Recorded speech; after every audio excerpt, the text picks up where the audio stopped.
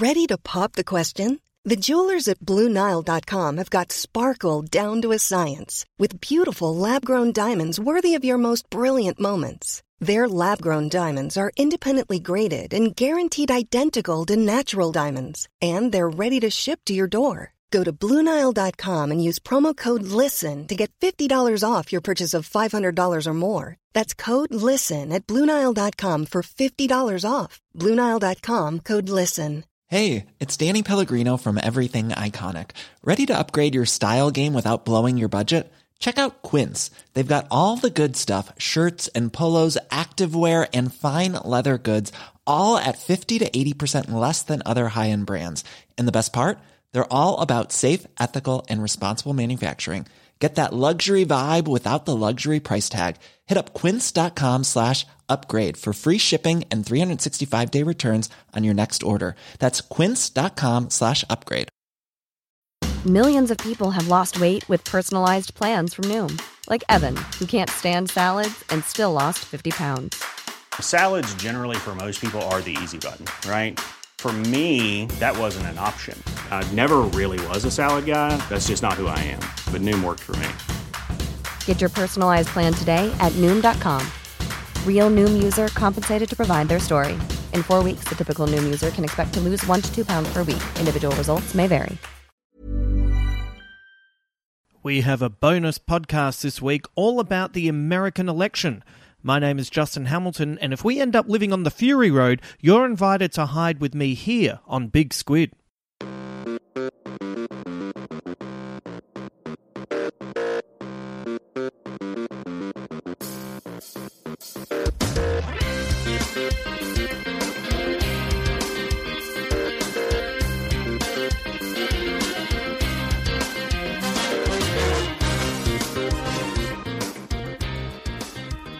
On today's Big Squid, I am rapt to bring you my good friend Charlie Pickering. He's actually making his Big Squid debut, and we've been trying to tee this up for a while now, but between our conflicting schedules and just kind of being all over the place, and he's a dad, it's been difficult to try and catch him. And of course, with the news cycles in constant flux, trying to, talk about the election and having it be out of date so quickly. So we kept pushing it back and we kept pushing it back and we kept pushing it back. So we are rapt to be able to bring this to you. And I'm bringing it a bit earlier because I kind of figured, well, normally this would come out just before election eve. And I don't know, I just wanted to give you a little bit more time to enjoy this. Or maybe possibly get a little bit freaked out. I don't know. Depends on where you are on the election divide. I guess it also depends on whether you're a naturally optimistic or pessimistic person. But anyway, next week we'll be back to our usual schedule, and I'll also have more information about the Big Squid Live Faux Christmas show on December 13 at Giant Dwarf, or readily available to stream online. But let's get straight into today's episode. If you're new to the Big Squid podcast, this is a place where my guests celebrate what they love, from music to TV shows to movies, etc., etc., etc. And if there's one thing I know about Charlie, he loves American politics and the joy of yacht rock. So I managed to lock him down to have a chat about both. We might have to do a longer yacht rock episode at some point. We didn't get as much time to talk about that, but it'll give you a little bit of a taste. And yeah, you know what? I will lock him down for a longer one, and we can trade our favourite yacht rock songs. Charlie and I have been friends for nearly 20 years, so it was great to not only have him on the podcast, but also just the opportunity to catch up with him. So without further ado, let's bring Charlie in now, and I'll swing by at the end to have a little chat to wrap.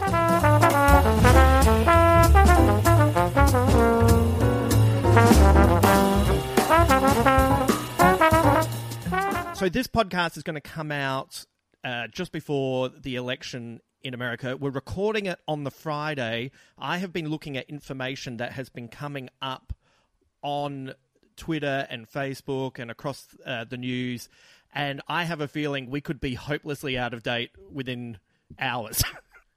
Yeah, look, I think there's definitely that potential because US politics since the election of Donald Trump has been about a year a week, of a year's worth of news a week. And it's amazing if you actually just go back over a list of scandals during the Trump presidency, you're just going, any one of them would have ended another president. But there are so many with him that his way of coping with a career-ending strategy is to his way of coping with a career-ending controversy is to have another one immediately, so you forget the one that happened 2 days ago. So yeah, we're this close to the election. It's a close election, but it looks like Biden is winning. Most of what Trump has tried to win has not worked so far. So, sweet lordy shit, who knows what's going to happen over the weekend?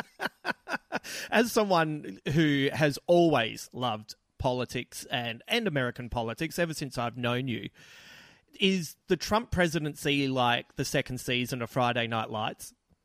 Like you'll stick with it because you know it's going to come good again, but let's ignore the fact that Landry killed someone. Yeah, do you know what I think? I think we have to have. I can only answer that question after next week, which will be tomorrow when this podcast comes out. But I can only answer it after we have a result, because I've got a theory about my overwhelming feeling about Donald Trump is that he is like the greatest Mark Twain story come to life. You know, most of Mark Twain's stories were apocryphal tales. They were fables about America, and they really tapped into the American psyche and the moral foibles of America, and what could corrupt people, and how people could be flattered into getting themselves into positions they didn't need to be in, and how only the eyes of an innocent could actually see the fraudulent nature of the story America told itself about what it was, right? That's what Twain kind of did across everything he wrote. And I really feel like right when America had demolished their education system to the point that only a handful of people were still reading Mark Twain, Donald Trump comes along, and he is just the perfect Mark Twain character, and he swindles America. He basically, his biggest selling point, apart from white supremacy and promising to return to the Confederacy, but he never said that out loud, but that was obviously part of the brand. But his main selling point was that he was so good at business and getting rich, and he could make America rich again. It wasn't about making America great again. It was all like, yeah, he'll make America rich again. Now, he is a poor person's idea of what a rich person is. Like, no one who's actually rich looks at Donald Trump and goes, yeah, he's one of us. Like, no, you know, like the Billionaires Club, his swipe card doesn't work on the door of the Billionaires Club, right? So and you know, going into the last election, you would think that he was good at business if you thought that The Apprentice was how you run a business. Yeah. So if you watch The Apprentice and go, oh, this is exactly, if I ran a corporation, once a week I would assemble my entire workforce and I would fire 10% of them. And then next week I'll fire 11% and 12%, down to the point where one week I fire 50% of my workforce and declare the others the winner. That's not how you run a company, right? And it's literally not how you do it. But if you don't know what a company is like to run, and you watch that on TV, and it's a show with money, and it's like, oh, this guy's a big businessman. Oh, look at the big businessman coming in with his fancy elevator, and he's got a secretary, and Mr. Businessman is here. And he goes, oh, you're fired. And I was, oh, yeah, Mr. Businessman. He's going to fire the shit ones, and America will be great and rich. And it's like, you thought that was going to work if you had no idea how a business works, right? It turns out it's hard work, and he's never shown an appetite for that. Now, so that makes him the perfect character to swindle America. My favorite detail, like some of his tax returns have come out recently. My favorite detail about how he's fucked at business, right? There was one year where his business debts that he wrote off, right, came to $1.1 billion of losses for 1 year, right? There's one person, $1.1 billion of losses for a year. That's more money than Hughesy makes at the comedy festival. Right. that's more than Hughesy got hit during the unpleasantness of the GFC. But that year, that amounted to 1/10 of the business losses for the entire country that got written off at the IRS. So 1/10 of the deductible business losses that got written off that year were Donald Trump, right? That's a staggering amount of money, right? And this is like one page of a tax return that the world's seen. Do you know what blows my mind about that? That was $1.1 billion he lost on a casino. Now, how do you lose money on a casino? Like, that is a machine designed to lose other people's money and make you rich. He went anti-Wesley Snipes and bet on the red. Yeah. Or always bet on orange. There is no orange. Damn it. But what is amazing is he lost 1/10 of the business losses for the American nation in 1 year, and he did it running a business which has always been designed to make money no matter what happens, right? So he is not good at business, but everyone thought, I'm sick of politicians. Get a businessman in there. So getting back to answer this, you've asked me one question. Anyway, so getting back to it, I can tell you at the next election whether this is great or a genuinely concerning tragedy, because if America en masse rejects him, it means that the Mark Twain character come to life has taught a lesson to everyone. Okay.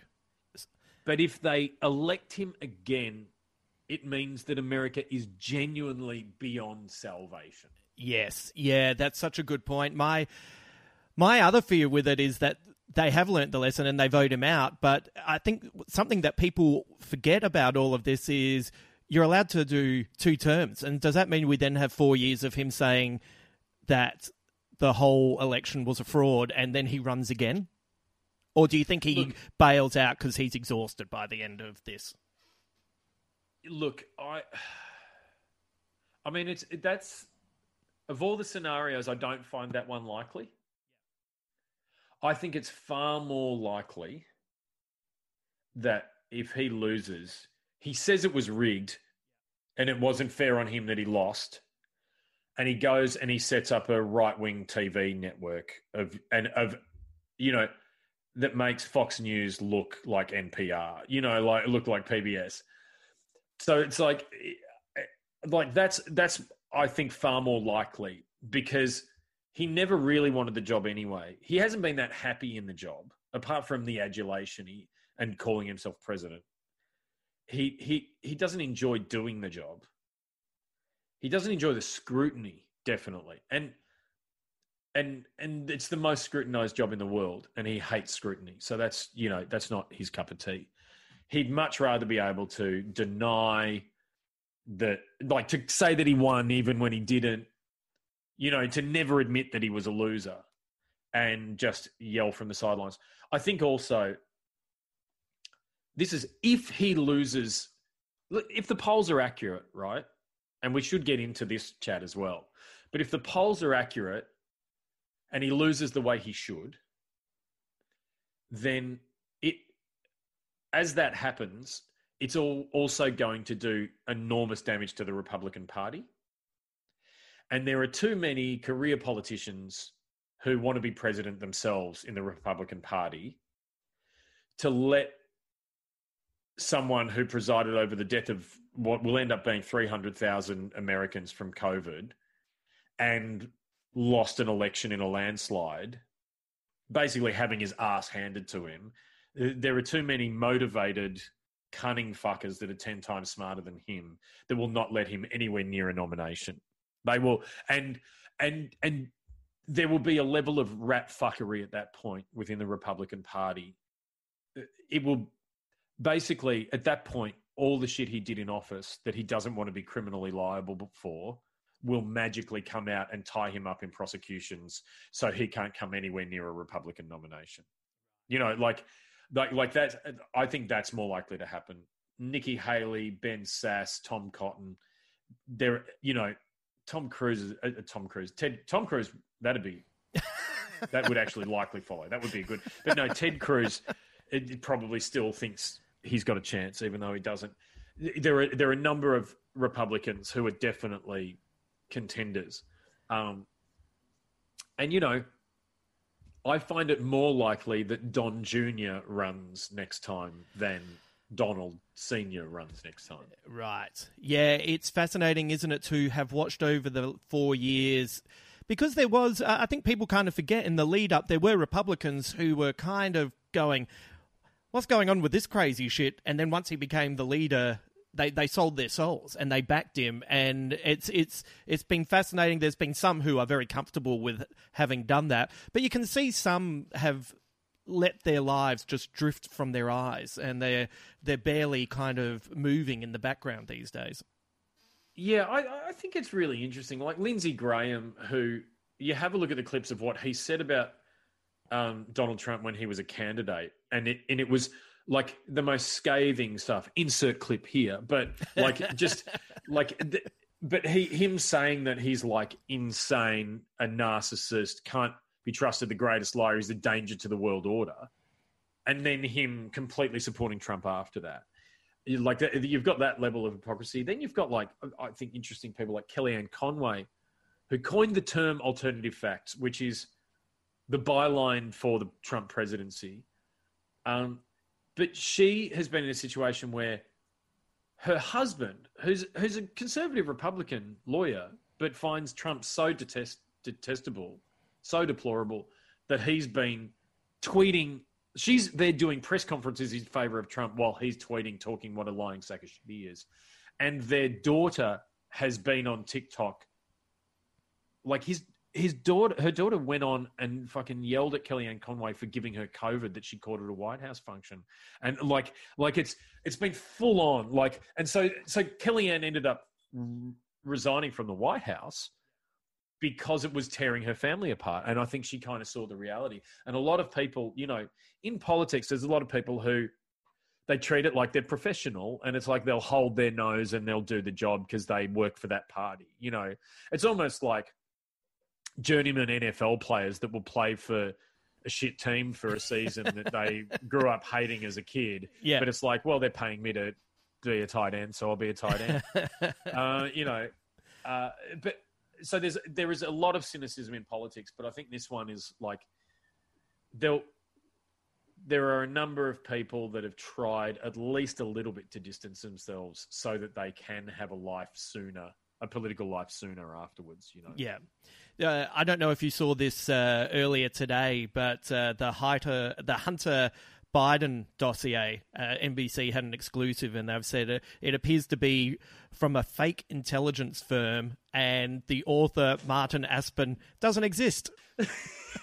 And you read that and you go, that's outrageous. And then within seconds of saying that's outrageous, you go, oh yeah, no, that sounds about right. That feels like exactly where everything's going.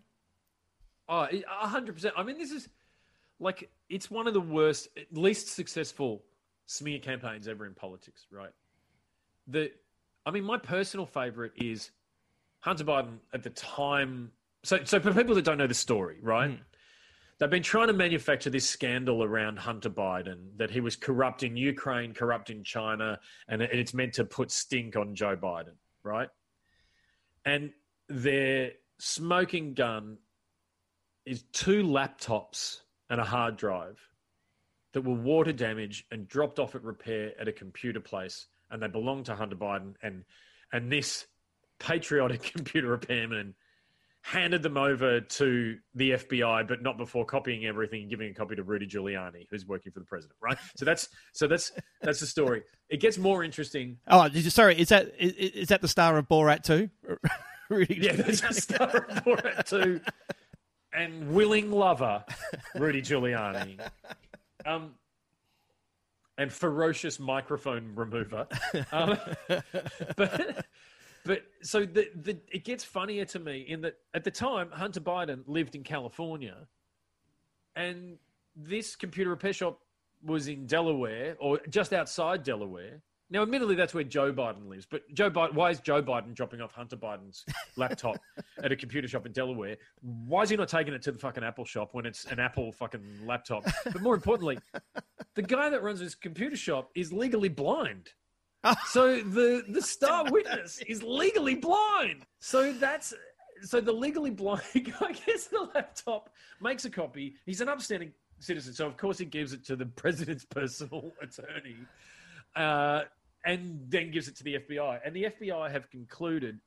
Well, the FBI won't say publicly if they are investigating something, which is intriguing, complicating, but fine. But the national intelligence, like Trump's own national intelligence advisors have said, it is most likely part of a Russian disinformation campaign aimed at corrupting the election. So what you have now is Rudy Giuliani most likely doing the work of the Russian government to undermine confidence in Biden. Or at least it would, if anyone thought this story had credibility. And the fact is that they shopped it around to so many outlets before the New York Post ran it. The journalist who wrote the draft of the story at the New York Post refused to have his name on the story. Yeah. Because he said it is unverifiable and can't verify that any of it is true. So now for you to tell me that the person behind the dossier on all of this is a made-up person is like, well, of course it is. Brilliant. But that's just how sneaky Biden is. Biden, who has trouble remembering Donald Trump's name. That's how sneaky he is at the moment. Sometimes he uses his own name just because it's easier. Do you think people watch the movie Dr. Strangelove and miss the point that it wasn't a blueprint? Yeah, I often think that. In the same way that, or 1984, it's like a combination of the two, like and Idiocracy. It's all of them, but together. But that's the thing. Like, it's at the risk of saying something really, really trite. The thing that the problem you can't solve with this, the knot you can't unpick with all of this, is just how much the world has been able to divide itself into separate streams of information. Right. And streams of opinion and streams of fact. And the internet is brilliant, but it means that you can go and get the news that you want and be told what you want to hear. And it means in a place like America that you can, there are a lot of people that they hear Hunter Biden email laptop and they go, yeah, it's like Benghazi. They believe that stream of information, and there's a vested interest of one side to feed that information. In the same way that, like, the US election, the presidential election it's my grand final, Super Bowl, the Ashes, Woodstock, all rolled into one. Like, every 4 years, this is my thing. And the amount of time of my life it takes up staying across it, the number of podcasts I listen to on a daily basis, the sites that I click refresh on, desperate for a new poll out of fucking Minnesota. Like this is like, I spent all this time on it, and I had this realization a couple of weeks ago that I was like, all right, well, let's have a look at what I'm listening to. And I had filtered out the things that were what I didn't want to listen to. Right. And for me, yeah, I don't mind saying I definitely would rather Joe Biden wins than Donald Trump. I think Donald Trump is the worst possible person to hold that job. I think he's dangerous for the world. I think he's damaged the world order. He's damaged NATO. He's damaged the stability in Europe that was achieved in the shadow of the Second World War. World Health Organization. Undermining the World Health Organization at the most important time in the WHO's existence. Yeah. And he's also single-handedly meant that at least 200,000 more people died from COVID in America than needed to, because he made it about him and about his own popularity. And so I think there's definite reasons why he should not be president of the United States. I think there's definite reasons why Joe Biden he's not perfect, but he is a good person who I think can be trusted to be boring, at least for 4 years, bring stability to things, maybe build some fucking roads and bridges, like do some things that need to be done in America. Like I've got an outcome that that I would like. And I possibly have tailored the information that I receive to help me feel better about that narrative. You know, the podcasts I listen to are probably, it's funny, you could say they're left leaning. I would say I want actual data, and I don't want QAnon conspiracies told to me on a regular basis, you know. But I think we all do it. I think we all filter information to get what we want. But I think there is a rarefied cultish version that goes on with Trump and Republicans in America that are like, you know, it's like there's a pandemic, 250,000 people have died. The fact that you're at a rally not wearing a mask where you're all getting COVID and possibly dying just because he got it and lived, that says that you're just buying a whole stream of bullshit that is, it's like at your own cost, you know. The two Trump supporters that I'm sure you were across these guys that I was absolutely fascinated with and could not shake from my head was the woman who down in Florida in Congress said that she doesn't wear a mask for the same reason she doesn't wear underwear, because shit's got to breathe. And it's like, but unless your vagina is sneezing COVID, like, that doesn't make any sense. And the other one was the guy who, he was really sincere. He had the Trump hat on, and he spoke, you know, quite well. And he was saying, look, I know COVID is a real thing. People are saying COVID isn't real. One of my best friends ended up with COVID and he died. His son ended up on a ventilator. So I know COVID is true, but I'm not going to wear a mask because the Democrats tell me. And I was like, well, no, you shouldn't wear a mask because the Democrats tell you. You should tell them because the evidence in front of your eyes tells you that COVID is real, and that's why you should wear a mask. Like, the only way you could have had better evidence is if you died of COVID. That's right. But that's, you know, that's the interesting thing about Trump, is that, like, Trump got COVID, feared for his life, had to get emergency experimental treatment, flown in a helicopter to his own suite in a hospital. It would have been the perfect opportunity for him to learn something, right? But instead he came out and he goes, I've learned about this disease, and this isn't book learning. He actually said, this isn't book learning. This is real learning, and I now understand the disease. And it's like, he has shown an ability to not learn anything rarely seen on this planet. And this is one time where he should have learned from his experience from it.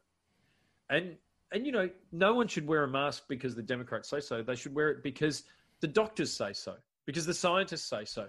And it's there's an interesting repercussion in America, a little similar to Australia, but all of the climate change arguments against science that the big business has been running, that you can't trust scientists, you know, like, you don't listen to scientists, you're not, you know, and all that. I'm not a scientist, so I'm not going to do anything, you know. That has really been damaging to America as a country, when the scientists were saying, if everyone wore a mask, it'll save hundreds of thousands of lives. And people go, well, I'm not going to listen to scientists. You know, and that's well, you know, that's getting back to the point that I made. If they stick with Trump, America doesn't deserve to be a superpower anymore. I think that's a big story for the next 10 years, is whether or not America stays a superpower. And I find it quite unlikely that they will. Yeah, it doesn't feel like it's going to last. There's been too much proper damage done here. Also, getting back to the scientist point of view, we live in a world where Dr. Fauci has to have a security detail. Like, the guy who's just saying, I want Americans to live and just wear a mask, he has to have a security detail for when he goes for a walk because of violence being suggested might come his way. Yeah, and also just the idea that, like, Fauci is still employed in that job.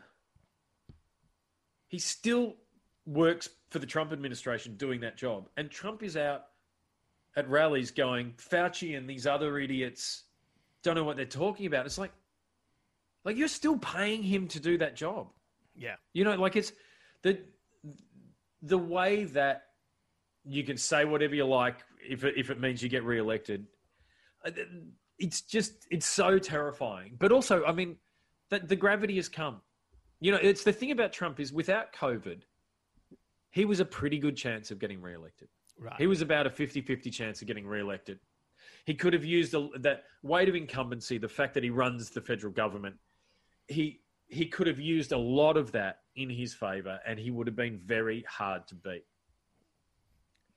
But all of a sudden, the biggest story in America and the biggest story in the world became the number one thing that voters care about. And it was the test that came for him, and he failed it so catastrophically. And everyone can see it. And if he loses, it's the one big reason, is because he fucked up COVID.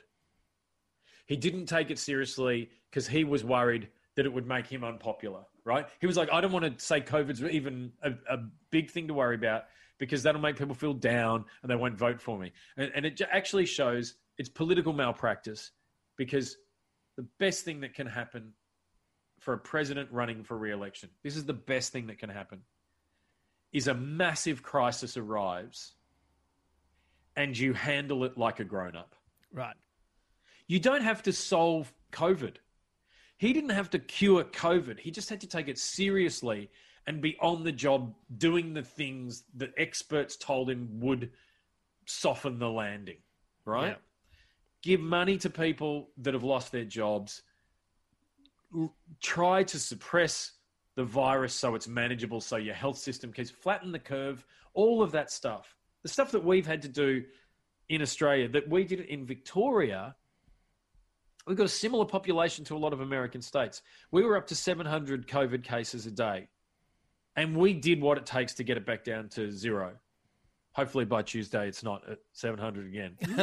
But like it's possible to do. If he had done that, like literally if he'd gone COVID, if he'd overreacted and just gone, COVID is coming, China's tried to kill us, and I'm going to do this, this, this, and this, and for a month shut America down, stopped it, he absolutely would have been re-elected, and he would have changed his name to King Donald, and he would never, he'd be president forever. Like he would ban elections, and he would become that guy. Like, and so that's the political malpractice of him, is the one thing he had to do was take this virus seriously and do what the experts said, and he would be fine. And he did the opposite, and it's cost him. And you have a look at it. Seniors, people over 65, vote Republican like no one else's business. And they vote more at a higher percentage than anyone else in America. And they are now voting for Biden more than Trump. Like they favor Biden by a factor of like 8 or 9, 10 percentage points, because so many of the seniors are like, no, man, we're going to die if this guy stays running the place. Like, we are scared for our lives. This guy is risking our lives, and they get it. So that's like, so getting back to the point that I said we should come back to, that's if the polls are telling the truth. That's if the election isn't rigged. Like, you know, that's if the Postal Service doesn't lose 10 million ballots in the right states and, you know, fuck up the whole thing. But if the polls, if the election isn't rigged, and the polls are anywhere near accurate, even if the polls are as accurate as they were last time, then Biden is going to win. So even if you factor in an error that occurred last time that meant everyone thought Hillary would win and Trump won, even if you factor in an error of that percentage, Biden still wins. Right. And that lead has been consistent. Yeah. So, you know, the odds are good. And the odds are pretty good for a landslide, 300 plus electoral votes for Biden. And I really hope that happens. It looks like that Texas might vote blue for the first time in maybe ever, I think. That seems to be the prediction there. No, not since 1976 when Jimmy Carter won Texas. Oh, of course. Yeah, Carter. Yeah, right. Carter, peanut farmer from Georgia, I think, he won Texas. So, yeah, and that's really interesting. Initially, people thought that Texas had this big demographic shift, that there are a lot more... A lot can happen in the next 3 years. Like a chatbot may be your new best friend. But what won't change? Needing health insurance. United Healthcare Tri-Term Medical Plans are available for these changing times. Underwritten by Golden Rule Insurance Company, they offer budget-friendly, flexible coverage for people who are in between jobs or missed open enrollment. The plans last nearly 3 years in some states, with access to a nationwide network of doctors and hospitals. So for whatever tomorrow brings, United Healthcare Tri-Term Medical Plans may be for you. Learn more at uh1.com. When you're ready to pop the question, the last thing you want to do is second-guess the ring.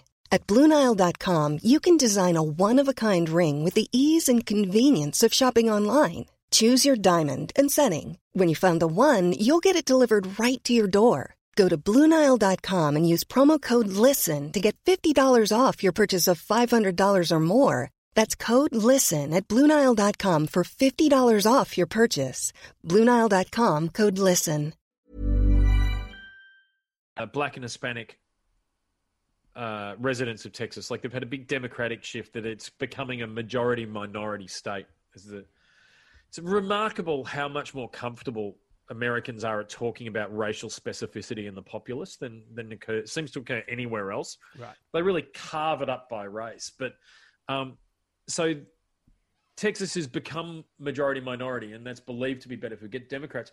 But the bigger reason Texas might go Democrat this time around is the suburbs, and particularly educated women in the suburbs, hate Trump so much and are happy to vote Democrat instead of voting for Trump.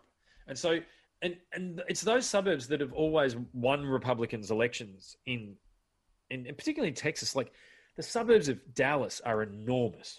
Like your relatively wealthy white suburbs of Dallas and Houston, but they've also become more diverse suburbs over the years. So Trump pushing a whole, like, we don't want to integrate the suburbs. Like he's promising to keep black people out of suburbs. And like white people in suburbs are going, sorry, all our neighbors are, like we've got black neighbors, we're all friends, we have barbecues on the weekend. I don't know what 1950s version of hell you think we're living in. Yeah. This is 2020. So that's the big thing in Texas is those suburbs. And it'll be interesting to see what happens with that. But it's also like Hillary thought she had a chance in Texas. Mm. There's always been a lot of like, it's been like, will it flip this time? And it's been like tantalizing. And it's really expensive to buy TV in Texas. And it's a little ways away from a lot of the other battleground states. Right. So if you're the Democrat and you're going to go campaign there, it's going to cost you a lot of money, and you got to take a whole day out to go to Dallas and come back. Or to go if you really want to do well, you want to go down to El Paso on the southern border. That's a full day trip, and you'll be lucky to make it back to Florida to rally the next day, right? Right. So it's a big commitment, and for Democrats, it's always burned them a little bit that it wasn't really there for them. It was a bit of a mirage. They spend money and time on it, and it ends up costing them somewhere else. But this time around, it's different because Biden has so much more money than Trump, and they can afford to splash some money down in Texas. Kamala Harris is doing a rally there. She's doing a stop there, and I don't know if Biden's going to go there before Election Day, but I think there's a chance he would. He'll go to Georgia before he goes to there, but there's a chance he will. But that's the thing. There's a number of states that because of Trump that Biden might win that a Democrat hasn't won for a while. Georgia, North Carolina. Right. There are some good chances for him. My God, I sound like such a pundit. I sound like I'm on CNN. Like, yeah, that's fun. But what I'm curious about is, we talk about Trump throughout this election, what he's doing right, what he's doing wrong, mainly what he's doing wrong. Is Biden actually running a good campaign, or is it just a campaign of minimalization where when you just let someone talk crazy and you just sit back and let them shoot themselves in the foot, which I guess is still a good campaign in itself. Yeah, there's an old political saying of mine, which is when your opponent's punching himself in the dick till he passes out, why get involved? It's one of your great sayings. Yeah. But yeah, I think he's run a smart campaign for a whole bunch of reasons, right? I think his policies are great. It's actually a very progressive policy platform without being scary to most voters. It's not socialism. You know, he wants a public option so that you can get government healthcare if you want, or you can still get private health insurance. You know, he wants to do massive infrastructure to create jobs, but he wants to build renewable energy resources and build a green economy. It's really smart, like it's environmentally smart, but also like economically smart. So his policies are good. There's nothing in his policies that worry me, right? Or that worry most people. But he's been smart in a whole bunch of other ways. Biggest story in America is COVID. All the polling says it's the number one thing people care about. People are scared of COVID. It's shattered their economy, and people are worried. He did what everyone else has had to do. He stayed at home. Yeah. Like he isolated, he stayed at home. He was in lockdown himself, and he was living the experience of Americans who, like grown-ups, have just been doing what you have to do to get through COVID. And that has been a stark contrast to Trump, who's played by none of the rules. He has events where he's out in the open. He downplays it, doesn't wear a mask, makes fun of people wearing a mask. Biden's wearing a mask because everyone else has to fucking wear a mask. He's done simple things that says, I'm in this with you. I don't treat myself specially. I have to play by the same rules you do. And Trump tried to run this argument that he's scared and he's hiding in his basement. But when Trump is the news and you can't have a rally without killing people, staying at home is a really smart thing to do. What he did while he was staying at home is he was doing Zoom fundraisers, which are a completely new political thing. And so he would do fundraising events while Trump's out just being loud, making noise and fucking shit up. He's on Zoom to like Zoom meetings of 1,000 people who are all giving $1,000. And he is just banking like check after check after check that you need to run an election. The other story to come out of it all was that Trump didn't like Zoom fundraisers. So when this, for like months, 2 months, when Biden is racking up cash, Trump's not doing fundraisers because he doesn't like Zoom and he thinks it's annoying. He wants to be watching Fox and Friends and tweeting, right? So while all this is going on, Trump's campaign is running out of money. Biden is just banking checks. He doesn't have to fuel the plane to fly anywhere. He doesn't have to, like, pay for a stage to stand on when he speaks. Like, all of these overheads have been reduced. They made a decision to not door knock for 2 months. So they didn't have to pay people to go out and door knock because they thought it was worse to appear like you were spreading the virus. So the whole campaign had the branding of we take COVID seriously and we're compassionate about Americans and don't want to fucking kill them. And it had this offset, which was he was resting up, practicing for debates, raising money, doing all this homework you normally don't get to do in a campaign because you're flying here, there, and everywhere. And then so coming into this home stretch of the campaign where America's opened up just enough that he can get out there and do some things, him doing a rally is a new thing, so people will pay attention to it. Barack Obama's out for the first time with less than 2 weeks to go. You know, like all of the big attention-getting things, he's been saving them up because he hasn't had to do anything. He's had this solid lead in the polls. Trump keeps fucking stuff up, and he's been a small target. I think it has been a brilliant campaign. They've done everything right. They've brought out great ads. They've told great stories. They've got money to burn in the last 2 weeks. They're out, even in battleground states, they're out spending Trump on air 2-1. And it's like, do you know what? If he doesn't win, he doesn't win. And it wasn't, and Trump won the campaign and he rigged it in the way that he needed to, or that America would, decided to go with the guy from The Apprentice again. Like, if it doesn't work, it doesn't work. But I don't know that you could have had a better strategy. I don't know that you could have done it smarter than he's done it. And for a whole bunch of reasons, I think he was exactly the right candidate for this election. My favorite candidate was Elizabeth Warren. I thought she would have been the best president. I really thought I would have loved to have seen her on a debate stage against Donald Trump. It would have been glorious. But, as it was, I think you got a great character, getting back to the Mark Twain story, that you got the figure of redemption. He's the, he's the journeyman who. It's actually really interesting. It's the interesting thing about this Hunter Biden thing is he's been in politics for 45, 47 years.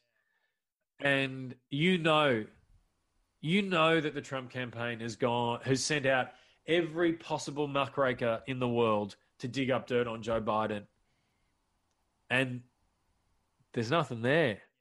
Do you know what I mean? Like, that's the amazing thing about Biden is, like, if there was dirt, it'd be out by now. He's been there 47 years. He's had opponents every couple of fucking years for 47 years in politics. And if it was there, it'd be out. And the worst thing anyone tags him with is a bad bill in 1994, the criminal justice bill that really imprisoned a lot of African-American men during the drug epidemic. And it was a genuine mistake. And he admits that it was a mistake. And that's the one thing hanging over his head that you can, that you can hang on him. The dirt's not there. And so I think he is potentially, for the story, a great redeeming figure. He's too old to run again after this, which means he can get in and he can actually try, if the Democrats win the House and the Senate, he can pass all sorts of shit, not worried about re-election. He can actually, because normally presidents hurt themselves when they go, well, I can't overreach because I have to be re-elected again. And so he doesn't have to worry about defending a record because, it'd be bonkers for him to run again. Just chill out, man. But it means it's possible that he can do things right and kind of reset the game a little bit. He can reform the Supreme Court. He can reform the Senate. He can, if you pass and start a massive infrastructure bill, which is a green economy, and it's well and truly underway within 12 months, that's hard. It's a difficult genie to put back in the bottle, particularly because people have started getting jobs from it. There's a chance he can do that and do all the kind of things that presidents might be shy about doing because they can't get re-elected. And it could be a great thing to see. So there you go. So that's the Twain test. Is it a happy ending Twain or a shitty ending Twain? We'll see where we go. And I'm fascinated. The Australian politics in many ways seems to learn often terrible lessons from campaigning, and we see it played out here. Do you see any positive lessons coming to our Australian politicians in the coming years, or are they going to stick the course? Yeah, I don't think things are going to change a hell of a lot here. What I think is really interesting, I don't think your Trump-type figures can garner massive support here. Yeah. Right? And that's because we have compulsory voting. You can't become Prime Minister without securing the middle in some way. Clive Palmer is our Trump. In so many ways. A businessman he's probably just actually made a bit more money than Trump, but he hasn't made as much as he likes people to think he's made. But there's no way Clive Palmer's becoming Prime Minister. It just can't, that's not going to happen. He can fuck up an election with his money like he did last time. He can buy enough ads that he can decide a bit who wins. Right. But I don't think, but that's it. If we decide that's a bad thing, which we could resolve that by changing the way that money is spent in politics. You can do that quite easily in Australia. But I don't think Trump figures are likely here in that way because they are unpalatable to the middle. And Australia, by and large, has been a relatively comfortable place. And so there isn't the same level of just wholesale dissatisfaction with the Australian way of life that it would take for the kind of to hire the guy off The Apprentice, to hire Angry Anderson to be to be Prime Minister, or I don't see that likely, but I do think you have a growing propensity for politicians, sadly, to understand how unaccountable they can be and to lose the sense of shame that used to keep politicians in line. I think there's a lot of politicians that They have scandals, and they just think that if they do nothing about them for long enough and keep their jobs, then it goes away, and the shame doesn't run them out of politics. I'd love to see a bit more shame back in politics in Australia. The stocks. I'd like the stocks. You know, when someone has a fiasco, the minister, that they get put in the stocks for a week and we can all throw some veggies at them and they get properly shamed. You know, I think that would be good. That'd be healthy for democracy. That's kind of fascinating, isn't it? That lack of shame, or that loss of the ability to feel shame. And because, you know, it's there's words like shame and anxiety, which are, of course, things that everyone feels, etc. But they're not always 100% a negative. Like, you feel them for a specific reason, and usually they're an opportunity to learn from them. But we kind of know how to wave it away with words and gloss over it, don't you think? Yeah, they can be regulatory. Like, they can be a regulatory thing, you know. And I guess anxiety is pretty normal. It's a pretty natural, normal, but natural thing. An anxiety disorder is when it runs unchecked, you know, and it becomes your dominant mode. Whereas sometimes a healthy bit of anxiety can be a life-saving, you know. On the veldt in millennia past, if you're a bit anxious about lions, that was a handy thing to have. It's a good thing. Yeah. You're a little bit wide. If you're a little bit meerkatish about the whole fucking thing, you know, I think that was good. But if you have that level of constant anxiety now as you're sitting at home in lockdown watching Netflix, it's probably not the most useful thing. You know, but yeah, shame and anxiety, and shame, you know, shame served, I think shame serves some real purpose for making out of bounds behaviors so unacceptable that you can reduce the incidence of them occurring. Do you know what I mean? Like, you know, and let's take a classic example that remains shameful is pedophilia. Okay, it's about as heinous a thing as you can get up to, and society knows it, and they've known it for quite a while. They're getting better at believing when it happens, you know, like, we're getting better out of it. But if you were found to have been a pedophile, that was a shame that would stay with you forever, and you were out of the herd, right? That is definitely out of bounds. If that thought crosses your mind, society has already fucking given you the heads up that that's a shame that will stick with you forever.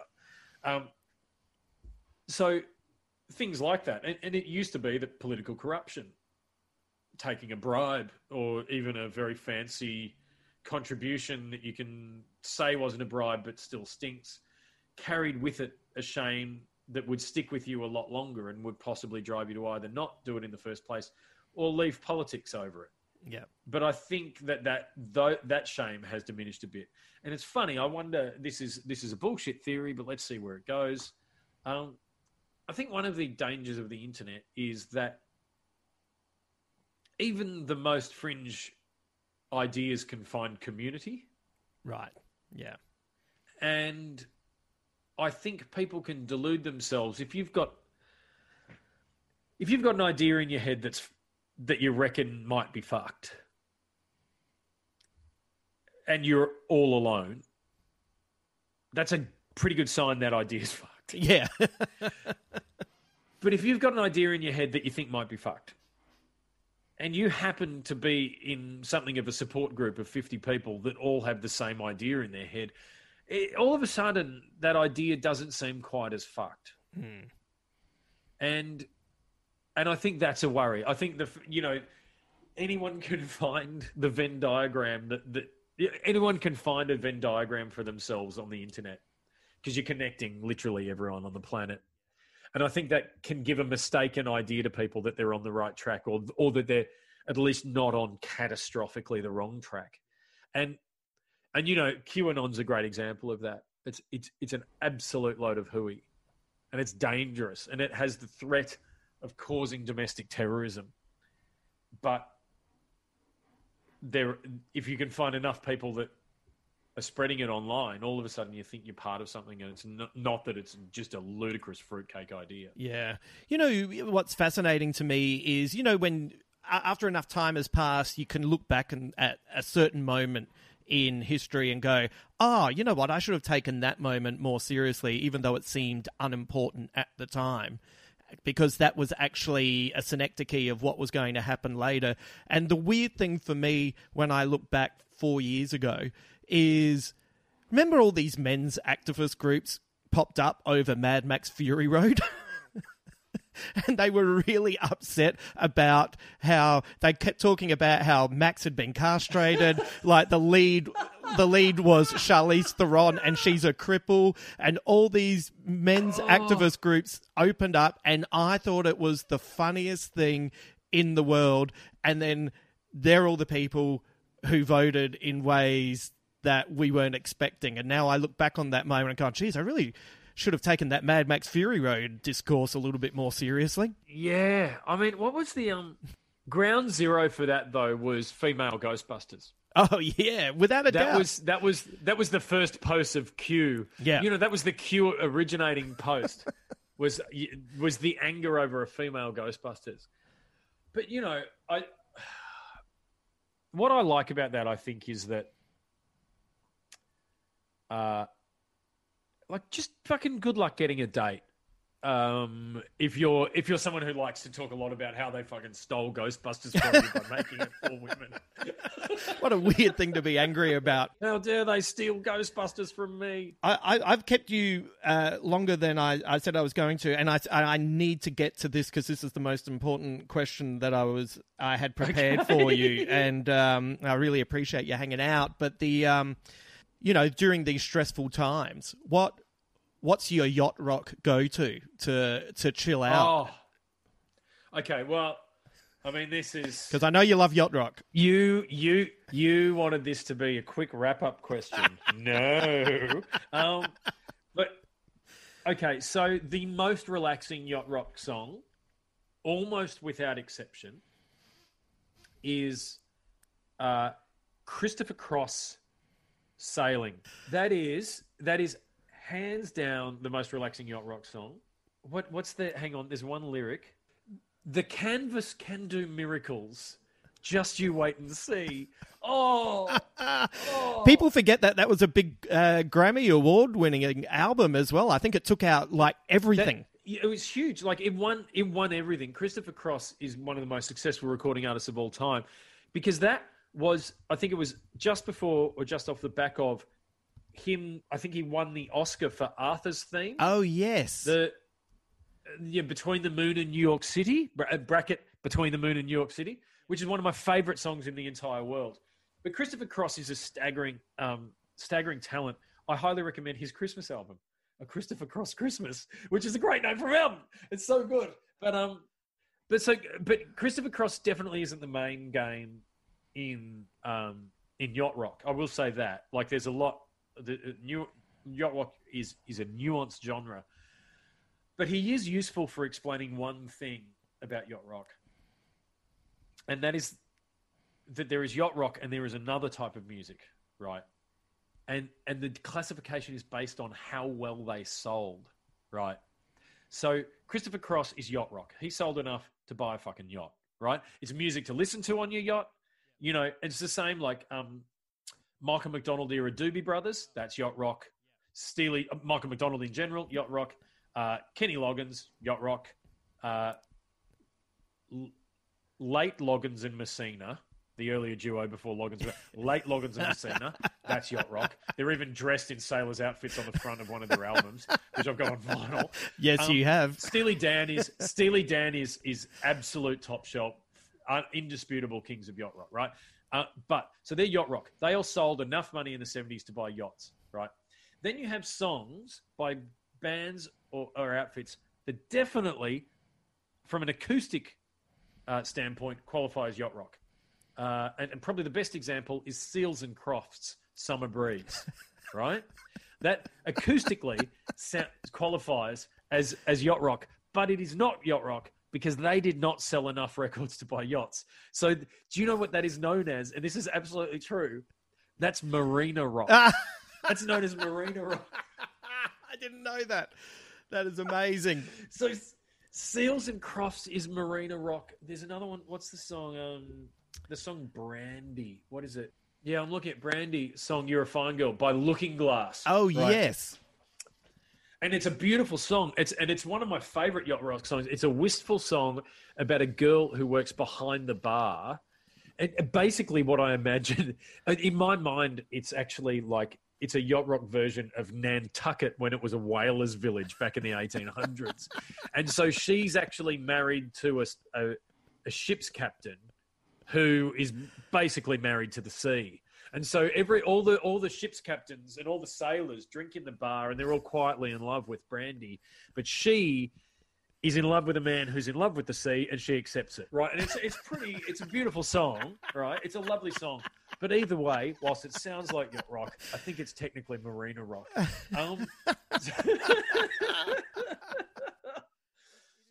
But there is, if people... Sorry, you go. I was going to say, it is one of those things where, have you ever played yacht rock to someone and said, how great is this? And it's a genre that you get or you don't get. And I don't think there's any way of winning someone over. Yeah, I agree with that. And for me, what's really interesting is this was music my parents liked, and I heard a lot in the car when I was a kid.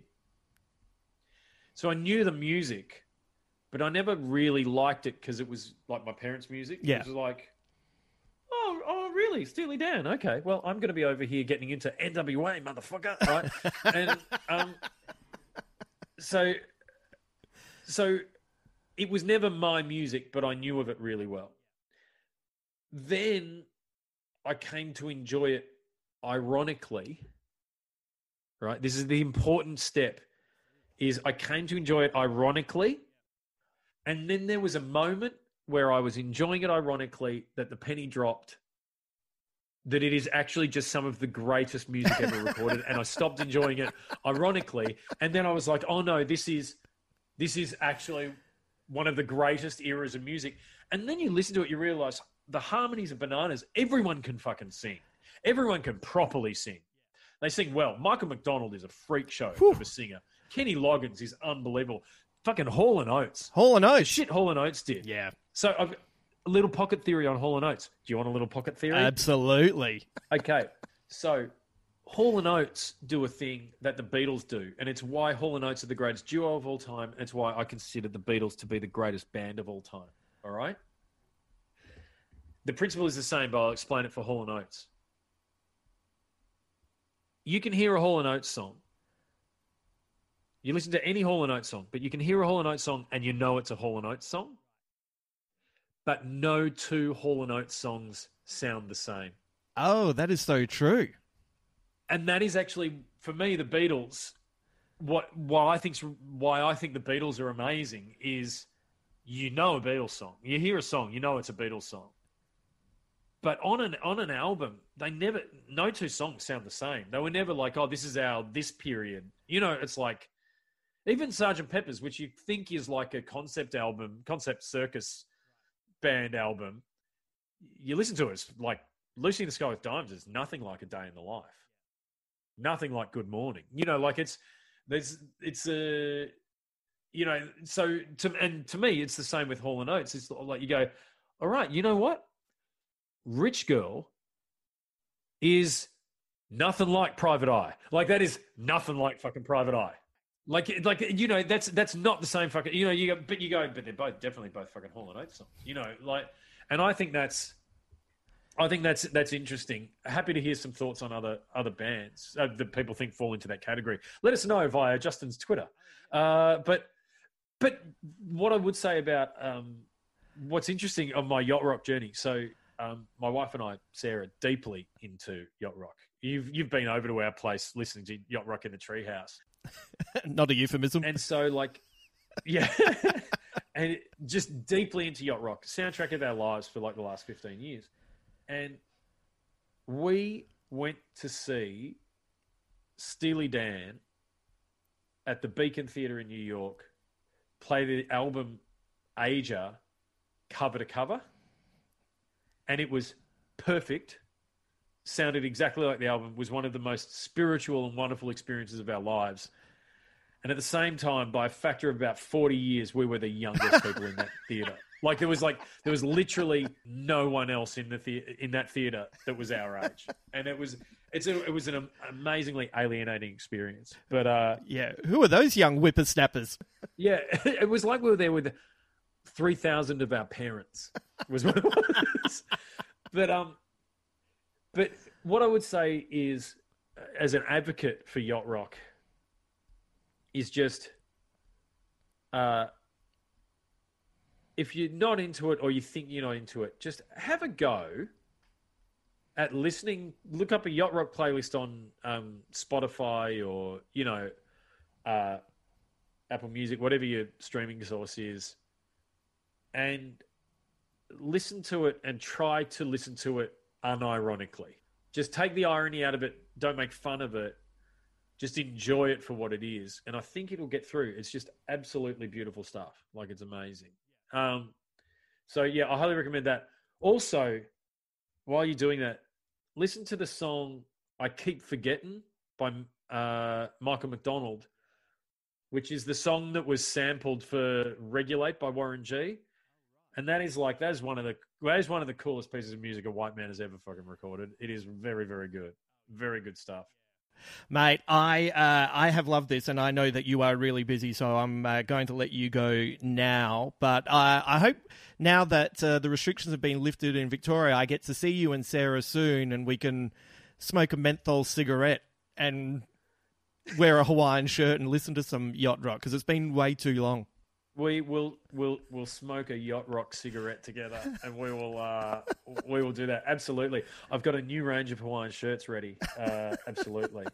And by the way, sorry, gotta just point out, Jimmy Buffett, technically not yacht rock, he's trop rock. So just anyone willing to make that, don't make that mistake. Very important. That's the most important lesson you've given us today. Charlie, so good to see you, mate. We'll see you soon. Hey, great to see you, man. See you, man. Bye.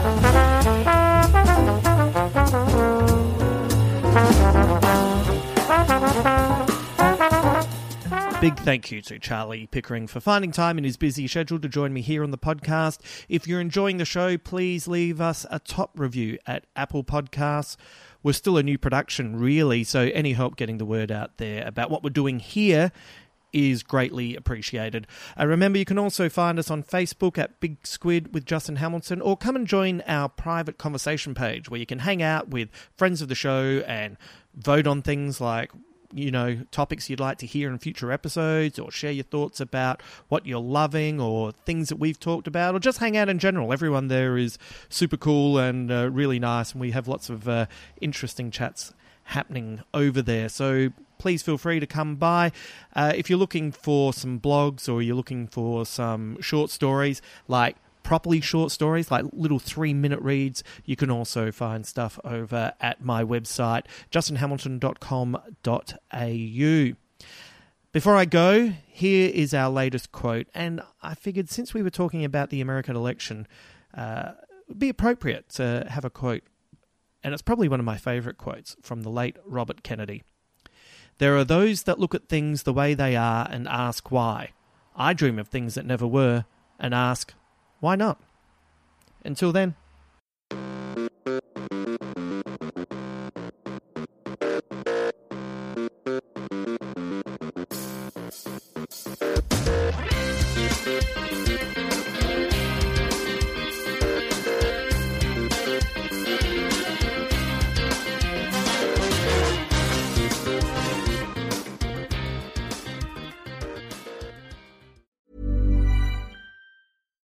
Here's a cool fact.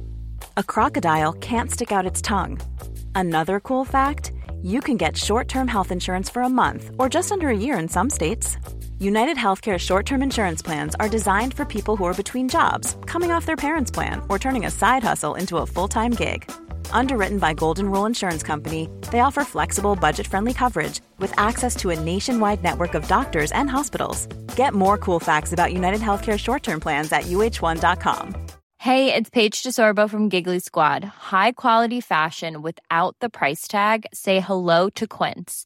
I'm snagging high-end essentials like cozy cashmere sweaters, sleek leather jackets, fine jewelry, and so much more. With Quince being 50 to 80% less than similar brands.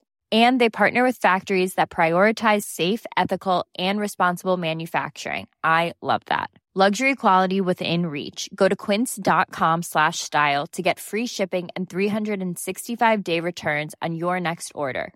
Quince.com/style. Planning for your next trip? Elevate your travel style with Quince. Quince has all the jet-setting essentials you'll want for your next getaway, like European linen, premium luggage options, buttery soft Italian leather bags, and so much more. And is all priced at 50 to 80% less than similar brands. Plus, Quince only works with factories that use safe and ethical manufacturing practices. Pack your bags with high-quality essentials you'll be wearing for vacations to come with Quince. Go to quince.com/pack for free shipping and 365-day returns.